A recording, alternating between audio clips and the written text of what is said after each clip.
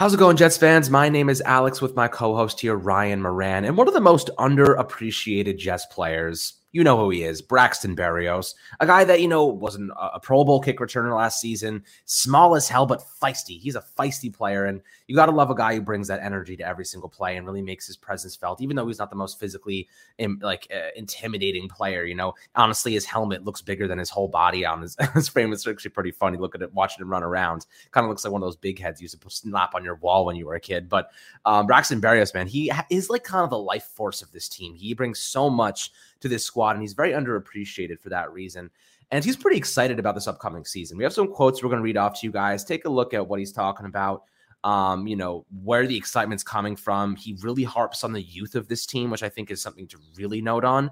And we'll take a look at his stats and see what he can do this upcoming year and how he kind of fits into the mold, especially adding Garrett Wilson. How do you get Braxton Berrios involved when you're adding another stud receiver to the mix? Just an embarrassment of riches for this Jets offense. Now it's all about putting it together. Mike LaFleur, kind of directing this really new and improved scheme after the Adam Gase era. We don't like to say that name around here. It's illegal in Jets universe, just like Joe Judge and Dave Gettleman are illegal in Giants universe. But before we dive into Braxton Berrios, his quotes and what he's bringing to this squad in 2022, how you doing today, my friend?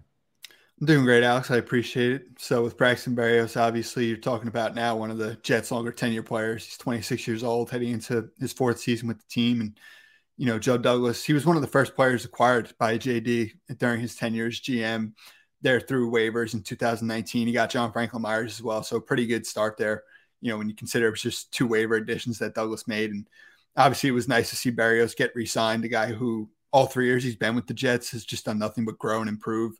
2019, he was really just a special teams player and was good in that role. A couple of opportunities he had in the passing game. He had that one big play in the Raider game. And then 2020, Jameson Crowder got hurt early in the season. And, he started to really prove himself in the passing game a little bit. And, that just continued to grow this year. I mean, he saw his role significantly improve and he just continued to make plays. I think he has a, specific role and he fits in this Mike LaFleur system, in that gadget role, orbit motion, jet sweeps, screen game. And, after the catch, he's really dynamic. He's fast. He's obviously quick and built low to the ground. So I think you're just seeing a player who, like I said, still only 26, he's been with the Jets for 4 years now. And I think you're just going to continue to see him grow. He has that rapport with Zach Wilson, and he's somebody that, adds just another great skill position presence to this offense. Yeah, I mean, last year had a pretty solid campaign, recorded, 431 total yards. It made an impact, 65 targets. He had 55 in 2020. Like I said, Pro Bowler last year. He was actually a first-team All-Pro, which is pretty insane as a kick returner, so really good for him. 2 touchdowns receiving, had a couple yards rushing, 40 yards rushing, and 2 rushing touchdowns to go with. That's, like you said, those jet sweeps, those ways to extend the running game with him. He's also a very dependable receiver. For having like the shortest catch radius in the league, or probably one of the shortest in small hands, he has a 70.8% catch rate, which is impressive. He had 1 drop last year, I believe. So he's very dependable in that respect. He had 1 fumble in week 17. So, pretty good with the football. And he creates some missed tackles for us every now and again. But all together, man, he spent 74.2% of snaps in the slot. So we've spoken about how Garrett Wilson and Elijah Moore probably will get a good 20 to 15% apiece when it comes to slot snaps. And they'll do a lot of bunch formations. They'll put them in the Z and the X, and really just get them all creatively route running. That way you can confuse defenses and really just, utilize this bunch formation to do different things. As Jets fans, I'm sure you've seen the Patriots scheme over the years. They'll come out in the same exact set, but the receivers will run different routes every time. And when you have guys that are this good at route running, you have Corey Davis, Moore, you got Braxton and Garrett Wilson, so much talent there. You can do very unique things with them. And Braxton Berrios is such a unique player in the sense that he, like you said, he can do those jet sweeps. He can be a gadget player, but also a pretty reliable receiver to go with it. And he's we've established he's a pretty good player. And this is what he said on the Adam Schefter podcast. He said, "I can't tell you how excited I am. 3 years ago, we were in a completely different place." He went on to say those guys are not even close to rookies anymore. Then free agency, we signed a lot of veterans, a lot of high-level players. And then obviously our draft class from this year, we have everything that we need. It comes down to executing. And then, speaking about the youth on this team, he said, we have a really young team. Our receivers are young. Our quarterback is young. Our backs are young. Even the back end of the defense is young.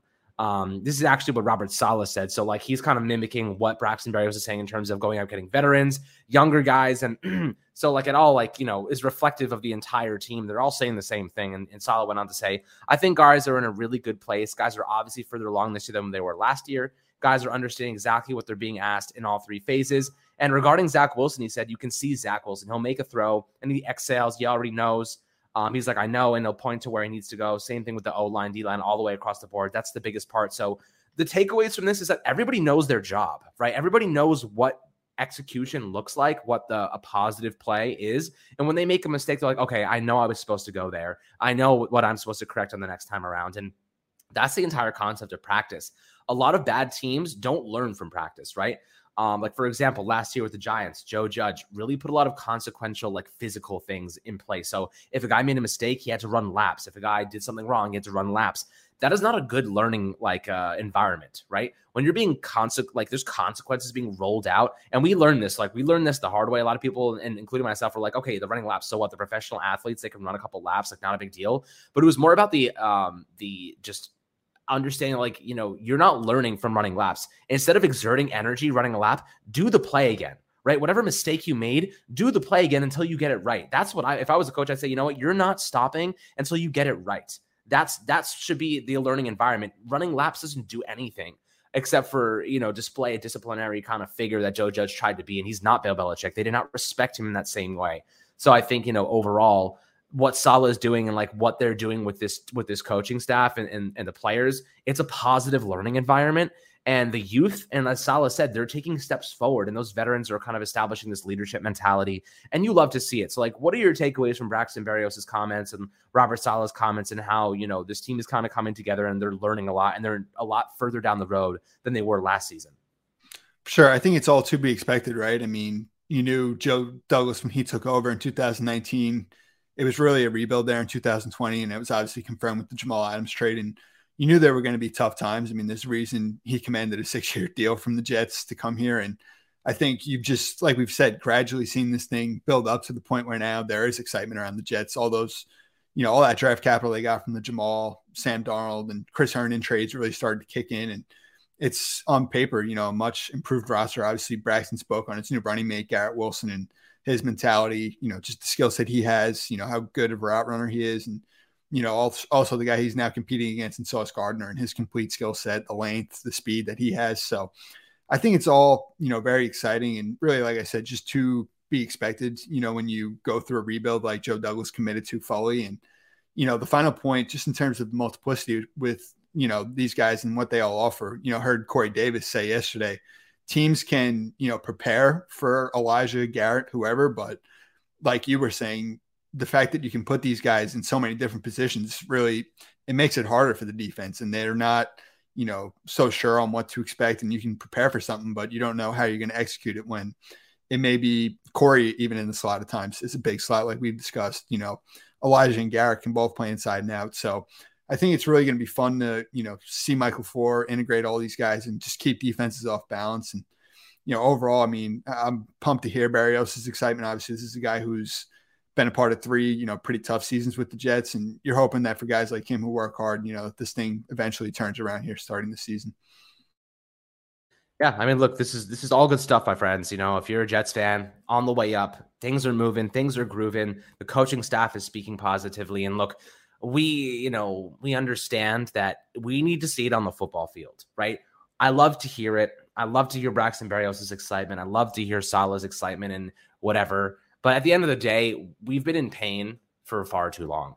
This has been a long time coming for an established rebuild, right? Like, a lot of teams try to cut corners when it comes to rebuild. They try to sign high profile free agents. They try to take shots on big draft guys who end up becoming busts. They try to make like risky moves to try and cut those corners, and they don't work. You know what I mean? Like Mark Sanchez, Sam Darnold, those were efficient shots at trying to get good quarterbacks for the future. The problem was the coaching staff wasn't in place to maximize their talent. Like, I know the Jets made the AFC Championship game twice, but I give a lot more credit to the defense and running game than I do Mark Sanchez, to be quite honest. I think Sean Green was incredible. I think that you have Darrelle Vivas and that unbelievable Cromartie defense with some just stud guys that the offensive line. I mean, with Muhammad Wilkerson, like you have, or rather his defensive line, but DeBrickashaw, Ferguson, Nick Mangold, like you have some legendary Jets players.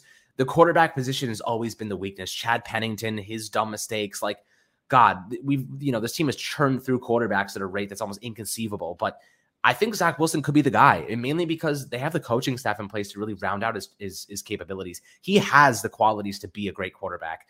The youth is there. They're taking steps forward. You love to hear the progress. Now it's time to put it on the football field and see if it translates, right? So I'm excited to see if they can accomplish that. And I think, my prediction is that they will be a playoff team next season.